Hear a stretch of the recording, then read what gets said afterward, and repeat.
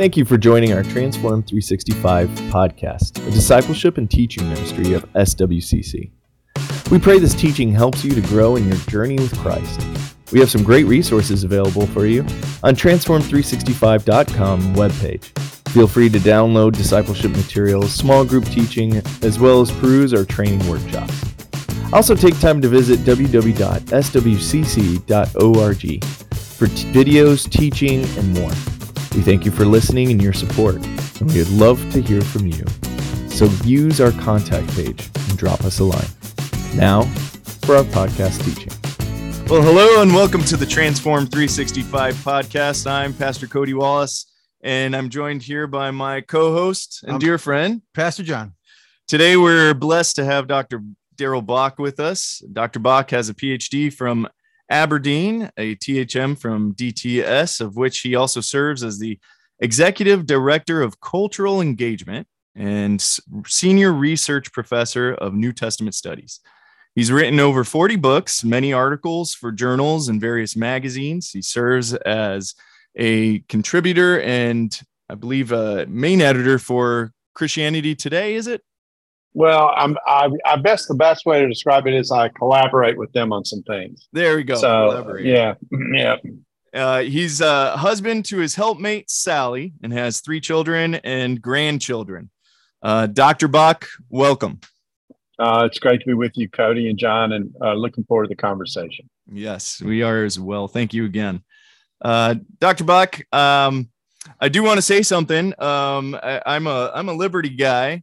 And we have been blessed because you write quite a bit.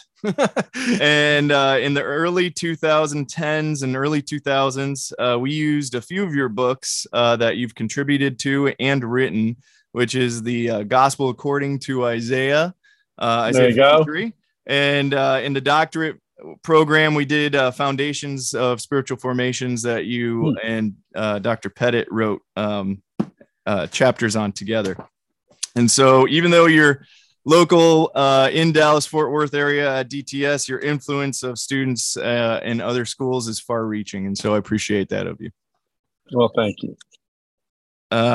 Dr. Bock. I hope I didn't do too much damage. You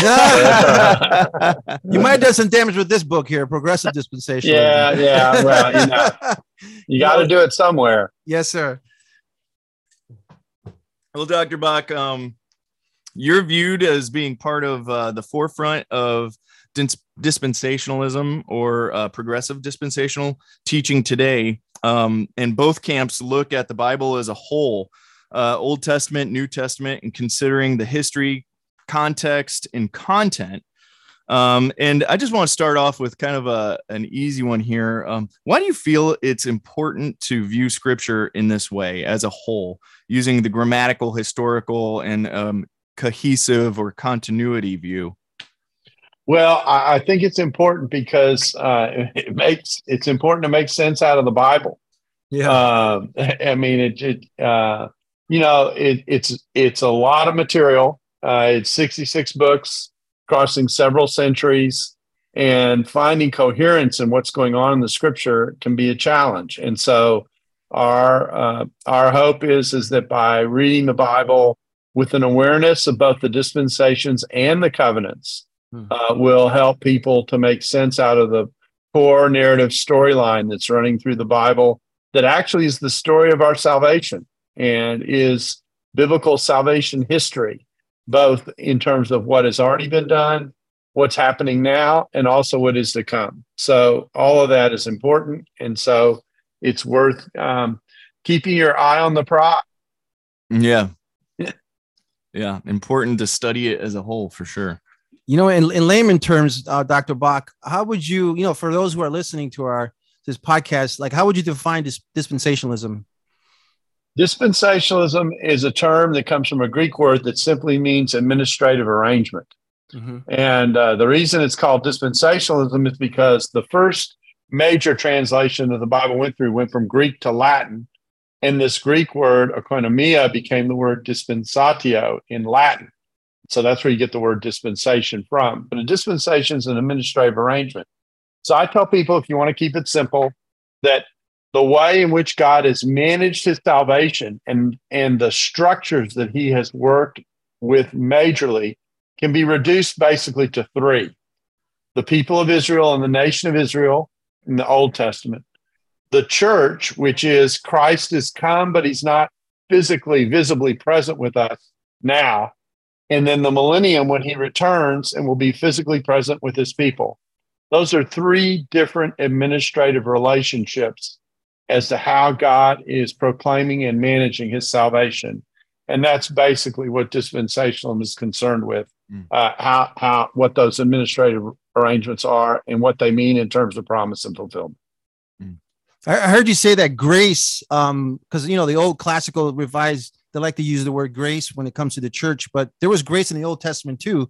So I heard you say you don't like using that word grace when it comes to the disposition of the church. What I want to do is compare like structures as I move across the model of describing what's going on in the Bible. So when I go law, grace, millennium, I'm doing a switch. And so what I would rather do is to say Israel, church, and millennium. Now you're dealing with the actual structures. And I also think the distinctions between them becomes clear to somebody. So I think it's a clearer category. Yeah. Amen. Yeah. One of the teachings of Jesus to his disciples is of the kingdom. And he spends quite a lot of time in the Sermon on the Mount, Matthew 5-7, the Olivet Discourse and the Upper Room Discourse, and John 13-17. And all of them have a little bit of a futuristic look and tendency to them. It's all kingdom talk, though. Why do you feel it's important, if a believer wants to grow and follow Jesus, that they understand this concept of the kingdom? Well, they need to understand the concept of the kingdom, and they need to understand where the kingdom's going. So that's a great point. The kingdom has aspirations built into it in terms of where God is taking it. So, for example, the kingdom is made up of every tribe and every nation. Well, if it's made up of every tribe and every nation, all of whom share the same benefits in Christ, it might be worth it to get along with people from every tribe and every nation. So that's just one example of how it works. And so it gives us the standard and the aspirations about what God is doing with us, where he's taking us, not just individually, but corporately. And so understanding what the kingdom is, how it works, how it's designed to work in the midst of the world and become a place of invitation to the world. We tend to reverse the assignment and try and make the world into the church. That's not happening. So you got to take people, you go into the world and invite people into discipleship. And so the direction of the arrow is towards the church and what the church represents. And so we don't have any aspirations to take over the world. The world is already God's. Yeah. And people are accountable for how they respond to him. So let the church be the church. Let the kingdom be the kingdom. Let the king rule over his people. Remind people that everyone's accountable to the king, whether they recognize him or not. And then you let the chips fall where they may. Dr. Bock, where do you see the continuity between the Old Testament and the New Testament, or the Israel and the church, in other words? Well, the continuity that exists is coming through the covenant promises. The first covenant, the Abrahamic covenant, Genesis 12, 1-3, promises that God's going to make a people out of Abraham. He's going to give them a land. And then through that seed that comes through Abraham, ultimately the Christ, the world is going to be blessed. But in the midst of making that promise about the Christ, he's also making a promise about forming a people that he's going to kind of keep tabs on. And so that's the first one. The second covenant is the Davidic covenant, 2 Samuel 7. And it is the declaration that through the dynasty of David will come the deliverance and the program that God is delivering. And then the third covenant is the new covenant in Jeremiah. And it is emphasizing the idea that God is going to offer a program in which there's going to be forgiveness, and he's going to put the law inside of us, which Ezekiel expresses as with a picture of a washing, and I'm going to put my spirit in you. And so you have the promise of the people, You have a promise of a people that is eventually extended beyond Israel to all the nations because Christ died for all the world. You have a king who runs the kingdom. That's promised through the Davidic covenant. And what he's offering is forgiveness of sins and the ability to be correctly connected to God, which is something we lost with the fall. I like to tell people that when you talk about the gospel, you need to start in Genesis 1 and not in Genesis 3. Because Genesis 1 tells us who we are and who we're made to be. We're made in the image of God, male and female. We're made different from one another. At the same time, we're supposed to work and collaborate together and steward the creation well before God. We're designed to be, my joke is, we're designed to be hummers. We're designed to make the creation hum. And so we're supposed to work together in such a way and collaborate together that the creation functions smoothly. Okay. We've turned the collaboration into a competition. And so it doesn't work smoothly. And sin gets in the way because we become selfish rather than thinking about our working side by side with one another. So the gospel is designed to relocate us back to that Genesis 1 space for what we were created to be. And it gives us location in a world in which there are lots of things going on and lots of ways people say to live in the world. They're looking for location. They don't know what to do. So they have to find themselves, okay, which is a nice way to say I'm going to end up being suspended in midair because I'm not going to get location without being located to the one who made it. And then we're off and running with the gospel. Dr. Bock, you've been so gracious in helping me personally on my latest book, Mountainside Discipleship. And what started as a request for a blurb has become an ongoing conversation and a heartfelt thanks on that. But let me ask you, why do you feel kingdom living, which is really being taught in Matthew 5-7, is so vital to today's individual that's trying to grow in discipleship? Well, obviously, because it is the way of, one, being in touch with the one who made us, two, being connected to the program for which he made us, and three, it's the way in which he grows and develops us to be the people of God he originally created us to be. So it's kind of like getting in touch. If you want to get in touch with yourself, the best way to get in touch with yourself is to be in touch with God. And so kingdom living is about how to do that well, how to live in a way that not only feeds the soul because it's in connection with the way we were made, but it also helps others to flourish and grow because you treat other people properly and you engage with them in a way that is encouraging and edifying. And so kingdom living shows you how to do that. It helps you to avoid the variety of things that people stumble into that get them into trouble and that get societies into trouble. And so kingdom living is pretty important. And this fellowship with God that is a part of the Sermon on the Mount and the ethics of the kingdom is obviously pretty important. It's also countercultural. You know, if we just absorb what's around us, we won't live as kingdom saints. So you have to be intentional about it. This is Romans 12:1-2, that you need to have your mind renewed on the basis of what it is that God is doing as opposed to the way you might live by default.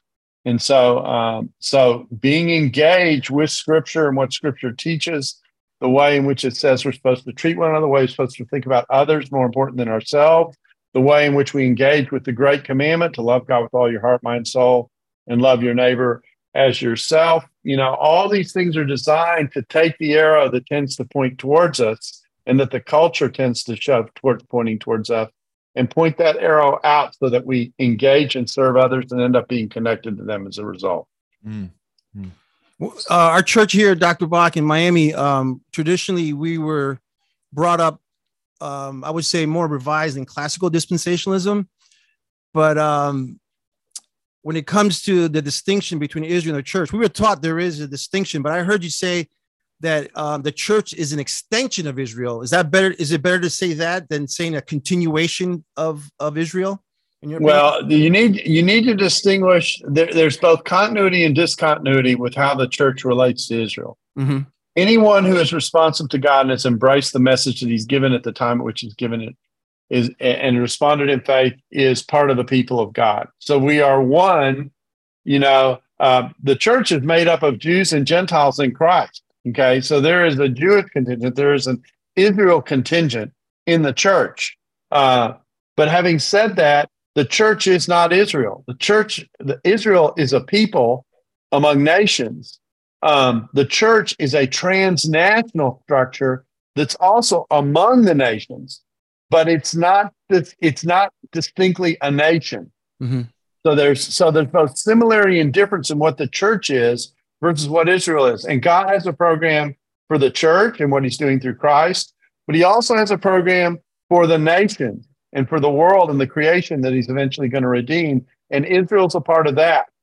So keeping Israel distinct from the church, at least to some degree, is important. The challenge of older dispensationalism was it made it an absolute distinction, right, in any and every area. And that became problematic when you think about the one people of God, that there's one people of God, that we're all ultimately who we are and where we are because of Christ and what he's done. Mm-hmm. And that's a basis of unity that God gives us, whether we were saved ultimately in the Old Testament, in the New Testament period, or in the period to come. Yeah. And so we have to keep that continuity on the one hand, while at the same time recognizing distinctions. The distinctions are the proof of the reconciliation. So if we're all the same, there's no sense of reconciliation. But if we recognize that God has brought disparate and estranged groups together, then you have a sense of reconciliation, which is at the heart of what the Bible is doing. That's why Paul says we have a ministry of reconciliation. And in 2 Corinthians, when he says that, he's thinking about the horizontal or the vertical relationship to God. But in Ephesians 2, when he talks about that, he's talking about the horizontal relationship we have to one another. And it's all connected. So the idea is, there is that continuity, where as we're told in scripture that we are being grafted in, the Lord has done this work through Israel and we are being brought into this relationship. Yeah, that's you as a Gentile. Yeah. Okay. Yeah, exactly. I happen to have a Jewish background. Okay. So I've been there all along. And so, but the beauty is these are strange people. I mean, if you know anything about the history between Gentiles and Jews, starting with Assyria in particular, or you can start with Egypt, but going with Egypt and then Assyria and then Babylon, and then a group that most people don't know about, the Maccabees, and the pressure of the Seleucids on Israel, tried to wipe Israel off the face of the earth. It was the Holocaust before there was a Holocaust, or an attempted one. You'll understand that when God said, I want to form a group of people in which Gentiles and Jews are now going to be together, you now begin to appreciate how radical an idea that is and why that requires the Spirit of God to happen. Yeah. Yeah. Well, when I was little, my background is we do have Greek in my background. My great grandfather came from Kephallonia. So whenever I would read that, to the Jew first and then to the Greek, I was excited about that. I thought it was there you go. I was first in line, you were second in line, and then there's everybody else. Everybody else falls after us, Dr. Bock. So your Deportes pastor over there sitting next to you. Okay, he's behind you in the queue. Yeah. Dr. Bock, the phrase "the already not yet," that could be a cuss word to some people, but there's some people that want to know what that means. How would you define? And I know you mentioned one time that if we could just look at our salvation, right? That could be the already. We're justified, and we're going to be glorified in the future. So how else can you give us an example of the already not yet? Well, you just gave what I think is one of the best ones, which is the picture of our salvation. Yeah. So if I ask you, are you saved? There's an answer in which you will say, yes, I'm saved, I'm justified, I'm in the process of being sanctified. And then if I ask your spouse, is God done with you yet? Okay. I think she'll probably say no. Okay. And praise God, he's not done. Okay. And so there's the idea that eventually we'll be perfected and glorified. Yeah. And our salvation will be full and totally consummated in the future. So that's a picture of already not yet. Yes, God's already at work. I'm already his child. He's doing this shaping and forming, this spiritual transformation that I'm in the midst of, that we use this wonderful biblical word that no one ever uses otherwise, sanctification, to describe. Okay, I'm being sanctified by the work of the Spirit in my life, and hopefully that's changing me. But the bad news for my spouse is that it's a work in progress. And so, you know, so what is that going to end up being? One day we'll be glorified. One day sin will be eradicated. One day it'll be all done. And I'd say the program for the world is no different than the program for us. God is at work in our midst. He has started something. The cross and the message of the cross has moved us from promise to an initial phase of fulfillment, but we're still waiting for the fulfillment to get fully filled. Yeah. And that's where we're headed. Would you say the same that for the Davidic covenant? I think the progressive dispensation, they subscribe to that, right? That David's sitting on the throne now, but in the future it'll be consummated, right? Is that what they say? Yeah, Jesus is sitting at the right hand of God. He is executing the benefits of salvation now. Okay. You guys, and this is good news for you, you already got your salvation. Okay. You've already been saved. You've been sanctified. You've been cleansed by the blood of Christ. You aren't waiting for that in the future.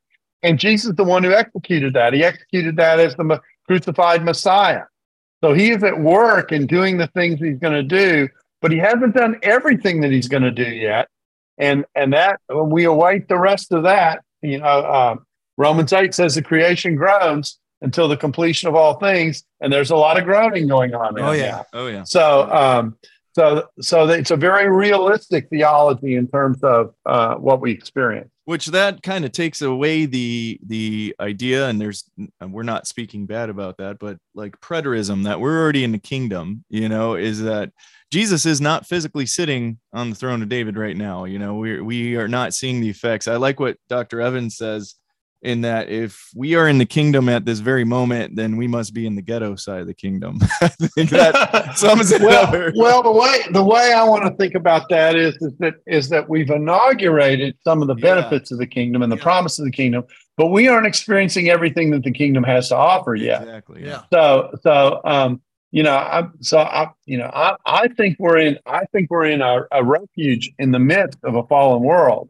So we're in a good place. Yeah, because we're in one Christ. sense. You're in Christ. And we're on this journey to this aspiration that we were talking about.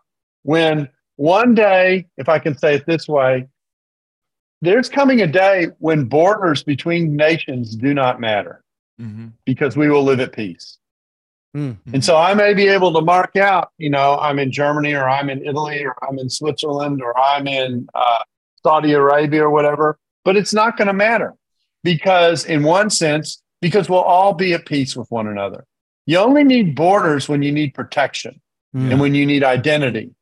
Okay. Our identity will be in Christ. We may still have our sub-identities. In fact, I'm pretty sure we will, because that shows the reconciliation, but we will also be at peace with one another.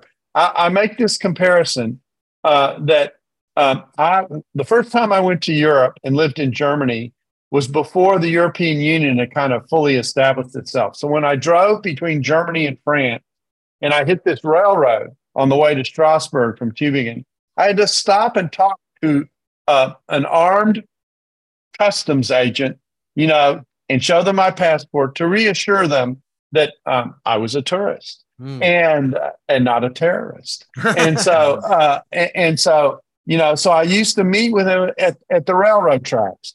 The next time I went on sabbatical after the European Union had established itself, there was no border guard there. There was no customs or anything. I just crossed the railroad tracks and went from Germany to France.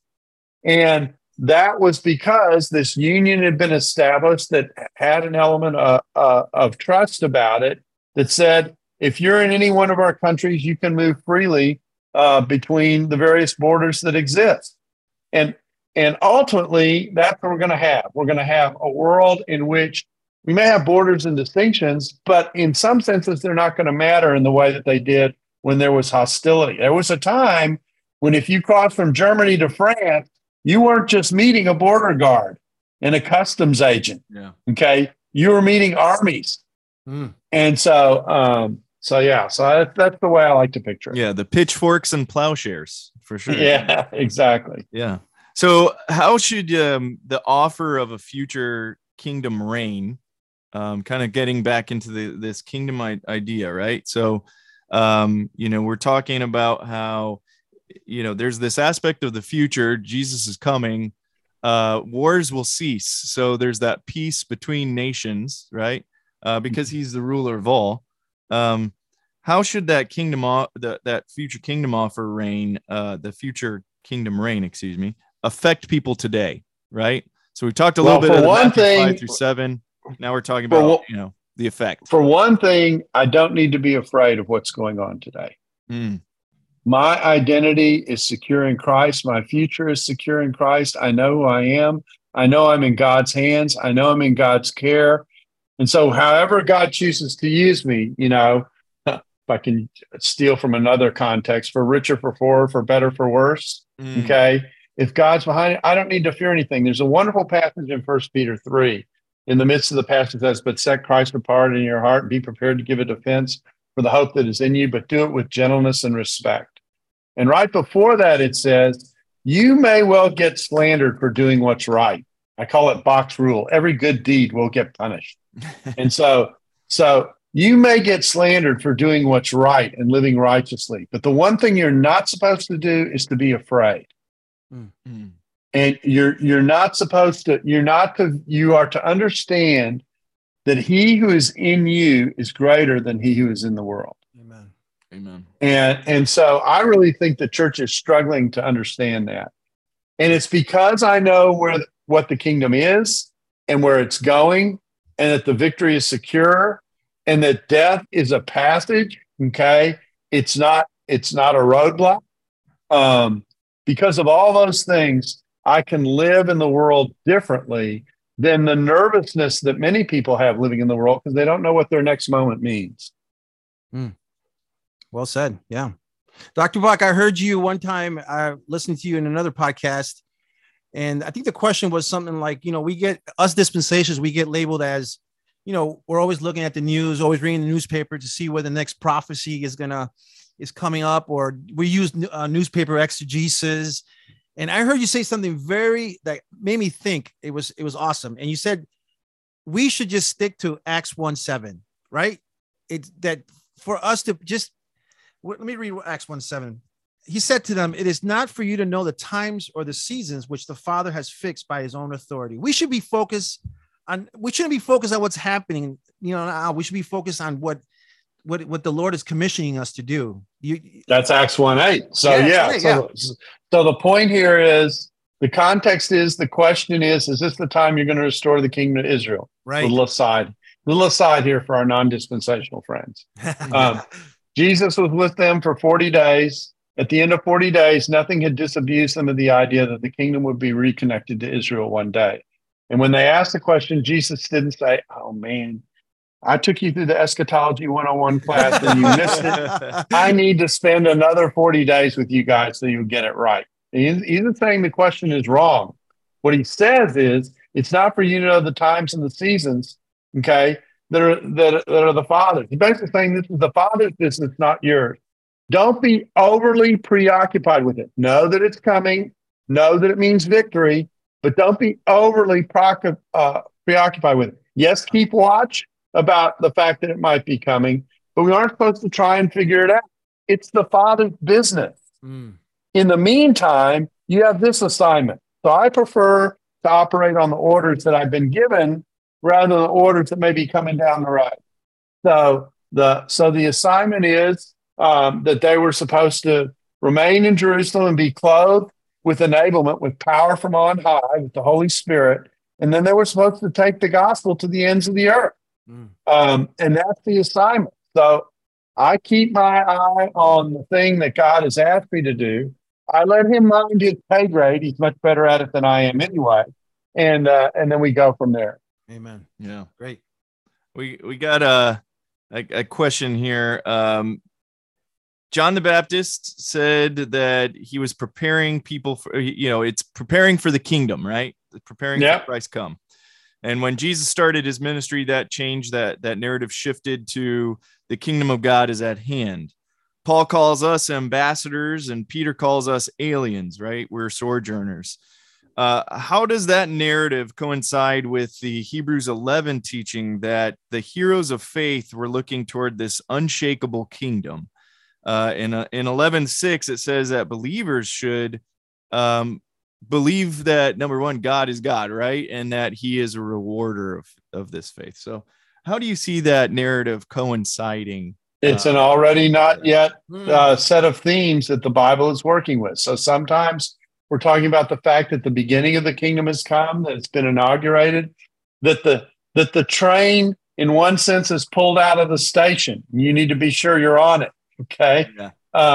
But the train has not arrived to where the train is going yet. And so we're looking forward to that at the same time. Yes, there are texts that says the kingdom is at hand, because when John the Baptist was speaking, Jesus hadn't shown up yet. Okay. But once Jesus shows up, Jesus says things like, if I cast out demons by the finger of God or the Spirit of God, depending on which gospel you're in, then the kingdom of God has come upon you. Mm-hmm. Okay. That's kind of like overtake. That means the shadow is in your midst.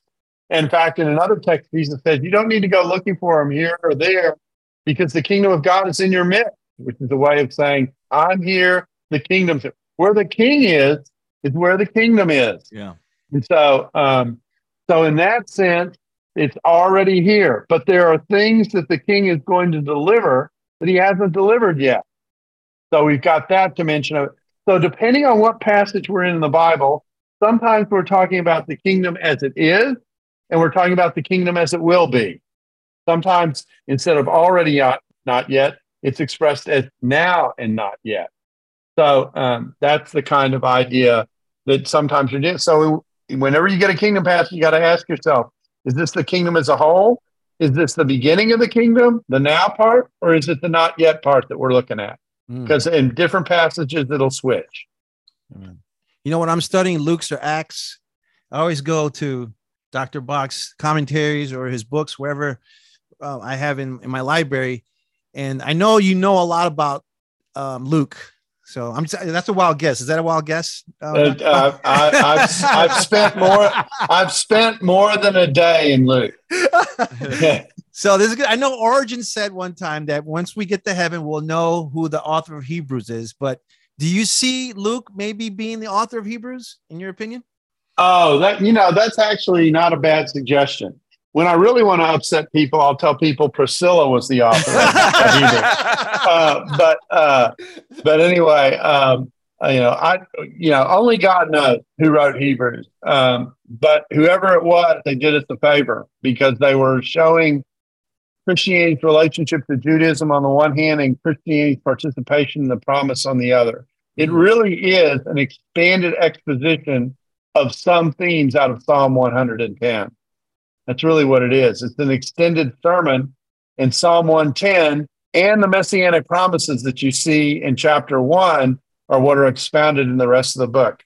And so it's a real gift to us. I wish it had come, with the package wrapped and said, to the church from, and then the name. Yeah. But we didn't get that. I think the old Schofield Bible did something like that. They put Paul as the author of Hebrews. Yeah. Well, that's the traditional association, is to associate it with Paul. But yeah. I just think it's different enough that he probably is not the one who wrote it.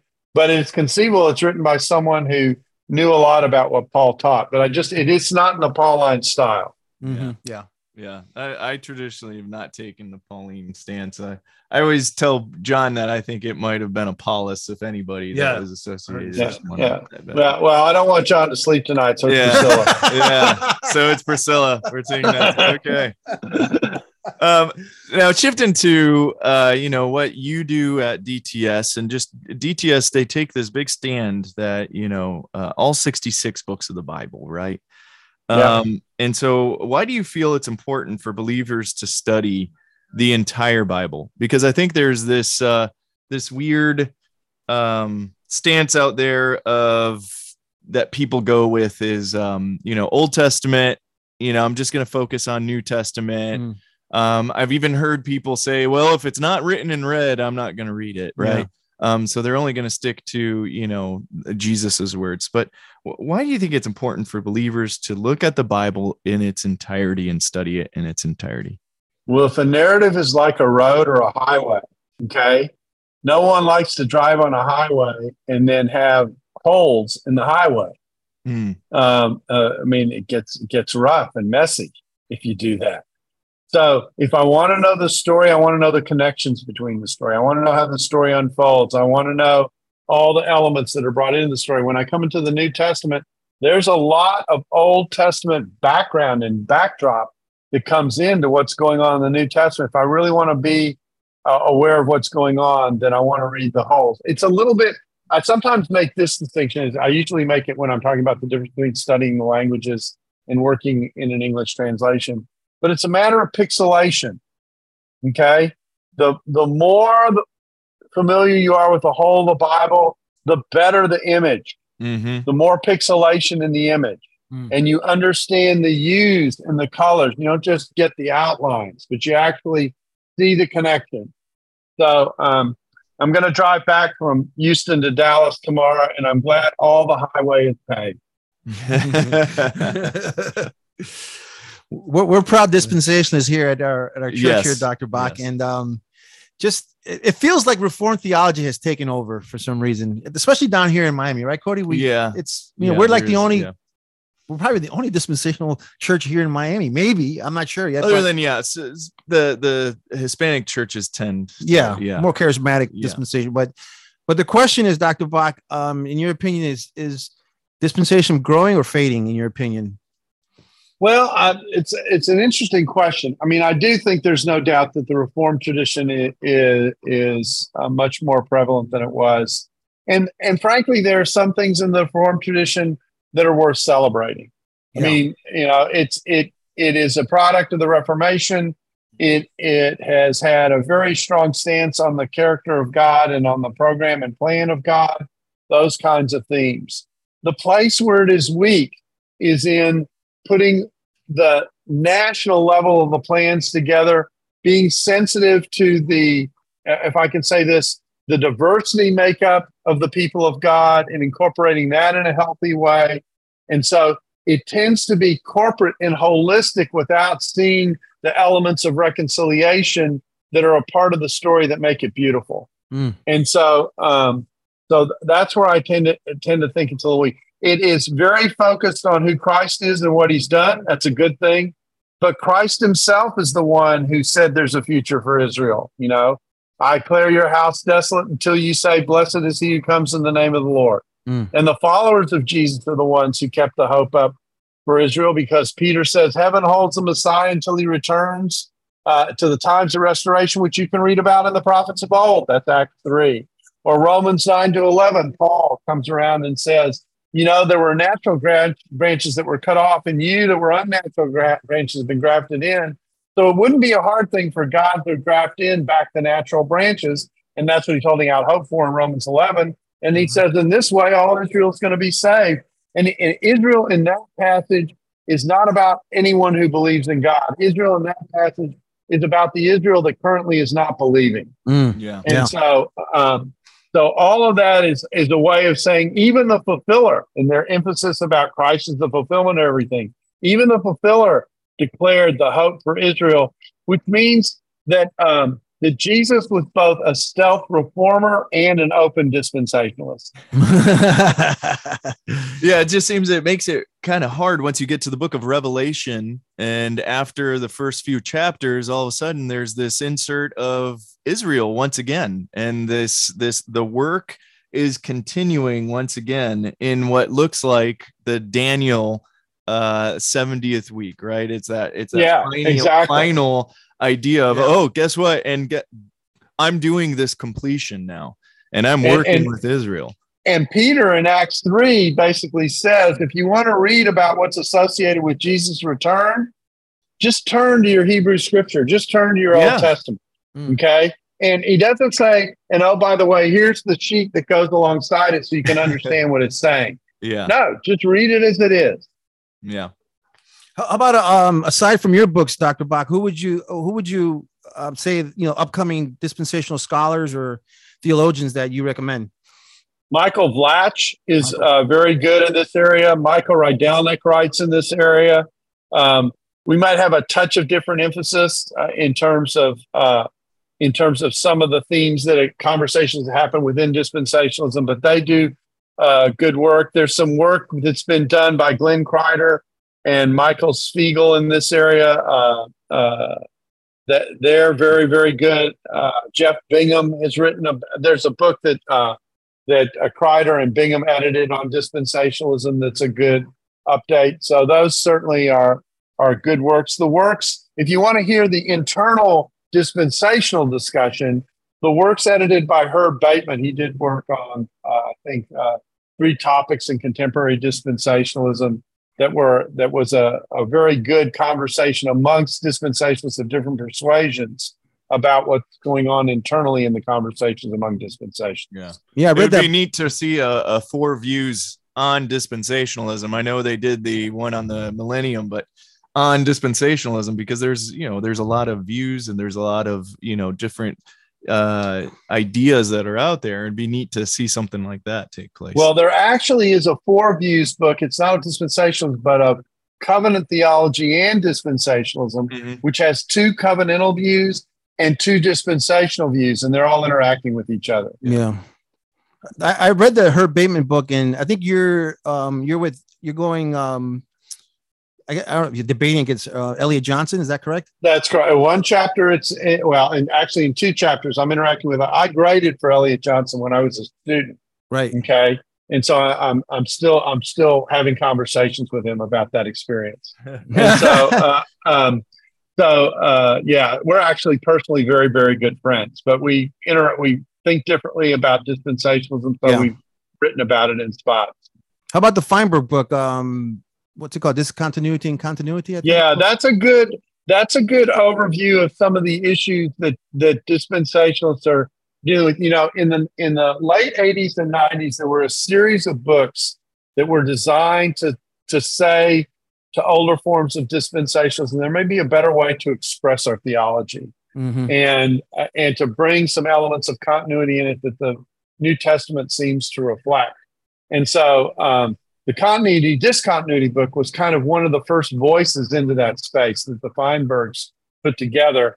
And that certainly was a part. And then one name that I didn't mention before that should be mentioned now is Robert Sosi, also came along and did some writing on progressive dispensationalism alongside Craig Glazing and myself, separate volume, all by himself. And we're tracking very much down similar lines in terms of now, not yet, the continuity with the Old Testament, those kinds of themes.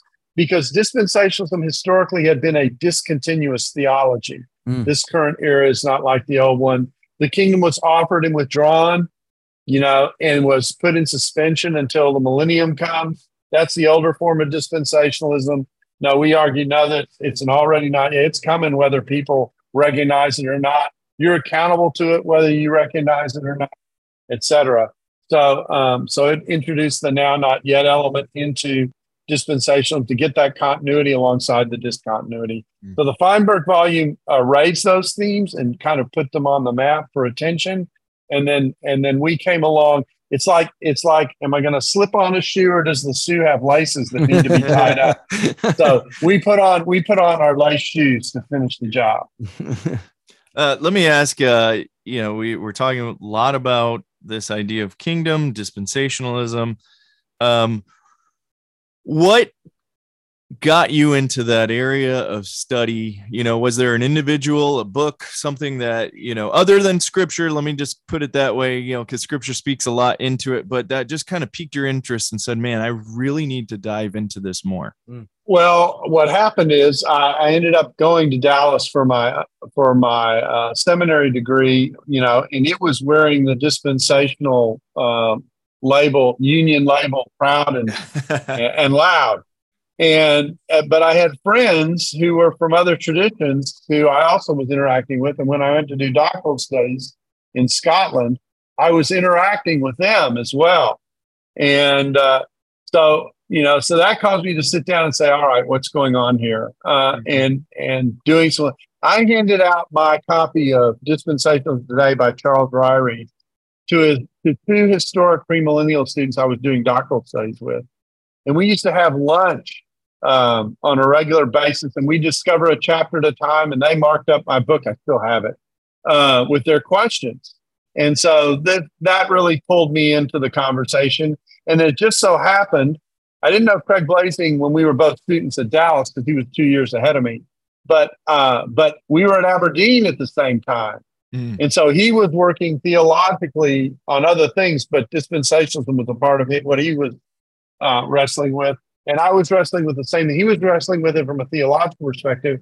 I was wrestling with it in an exegetical perspective out of the Gospels, because most dispensationalists don't spend a lot of time in the Gospels. They tend to major in Paul. Yeah. And so, or if they pick up a Gospel, it's Matthew. They certainly don't spend much time in Luke. And Luke is the Gospel writer who discusses continuity as much as any of the Gospel writers do. And so there were elements that, as I was doing my work, I sensed, well, dispensationalism really doesn't talk about this, and here it is. So what do we do? And so went about the work of trying to put it into some kind of a coherent package. Did you ever have Toussaint for any of your classes when you were there? I had Toussaint. I was just amazing. I had a ton of Toussaint. Yeah. Yeah. No, I used to tease him. And the way I teased him was when I came back from Aberdeen, I was known as an evangelical who was working in redaction criticism, and redaction criticism in the Gospels was a controversial, critical approach when I came back from my work in Aberdeen. And I used to tease him that I learned redaction criticism from him because when I was sitting in the Luke class and he went through the passage about Jesus preaching in the synagogue in his hometown, that he pointed out how Luke 4 was different from the versions in Matthew and in Mark. And I'm going, that's redaction. There was redaction stuff going on. So I want to thank you for making me a redaction critic. And he's just such a dear man. I mean, my goodness. But I took several classes from him, and he just was a great Bible teacher, wonderful heart, total pastor, cared about people, just a wonderful. For years, he ended up being a wonderful colleague. I got time for one more question. Yeah, let's go. All right, heading back to the Davidic covenant, Dr. Bock. Just to Toussaint to David, what a deal! I thought I was going to. That's the transform. Yeah, you could have gone from Pentecost to David. So that that would have been a little more biblical. But anyway, go ahead. I got this question in my notes here. I thought I wasn't going to be able to say it, but thank God I'm going to say it now. But the Davidic covenant. How would you refute people? Because the classical and the revised will always say the Davidic throne. The references to the Davidic throne in the Bible are always earthly, never heavenly. How would you refute that, or how would you? Yeah, go ahead. There are a variety of refutations. First of all, if you look at the geography of Jerusalem in the first century, if you go to the Shrine of the Book today, where the Dead Sea Scrolls are housed, there's a huge map in Jerusalem of first century, a depiction of first century Jerusalem. You've got the Shekinah facing the Mount of Olives. And then to the right of the Shekinah, to the right hand of the Shekinah, is the city of David. So the geography of Jerusalem is picturing this earthly connection between the king and God. But we're also told that earthly things are a picture of what? Heavenly things. Wow, look at that. Okay, that's in Hebrews. So when Jesus says he's going to the right hand of the Father, and when Peter argues in Acts 2 that Israel can know that Jesus is the Messiah because he's been raised from the dead, okay, that is a fulfillment of a promise about the Davidic line. In fact, there's an allusion to Psalm 132 in the middle of Acts 2, where it talks about an oath that he swore to David, that one of his descendants would sit on his throne. Okay.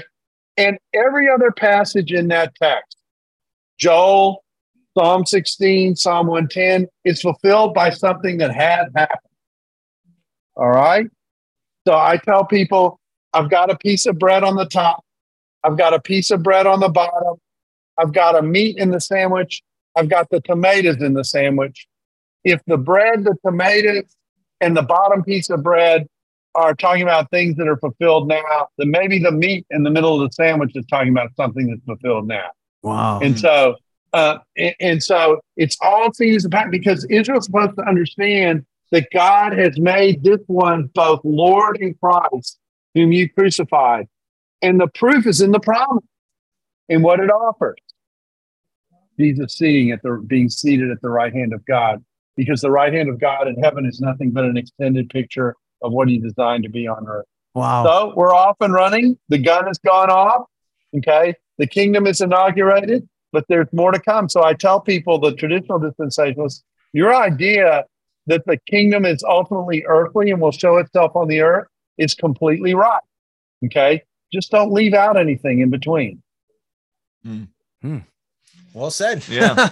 And I think that kind of goes in where, we're crying out Maranatha. We want that here right now, There's one other point, and that is that sometimes the point is made that David's throne is an earthly throne, but the Lord's throne is a heavenly throne. Right.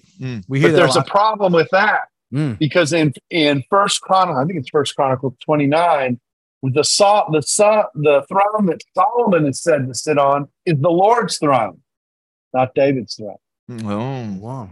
You said First Chronicles 29? I think it's First Chronicles 29:23. I think that's right. Then Solomon sat on the throne of the Lord as king instead of David his father, and he prospered, and all Israel obeyed him. Okay, that's supposed to be a heavenly throne. If that's the case, then Solomon's enthronement really involved an exaltation. Wow. Yeah. Wow, that's great. Thank you. Man, I gotta write that down. Because you hear that a lot, especially from the older guys. Yep. Yeah. Yeah. They're trying, in fairness, they're trying to preserve something that has tended to get swallowed up in the conversation. And that is the loss of Israel and the loss of hope tied to this earth in relationship to Israel. So I get what motivates it. Yeah. But sometimes what we do in our theology is we make something an either or that's a both and. And in the process, in making it an either or and choosing one of the pieces, we have a piece go missing that shouldn't go missing. Couldn't we just say that dispensationalism is really a continuation of the Reformation then, if we're looking at it, because we are continually reforming our look and study into Scripture? And well, I'll credit you for bringing dispensationalists alongside the Reformers as an extension of the Reformation, and that's really cool. So yeah, I like that. Yeah. Yeah. Well, Dr. Bock, I want to go ahead and say a big thank you for coming on and joining us. Yes. It has been a pleasure and it's been great. I want to be courteous of your time with us because we know you're a busy man.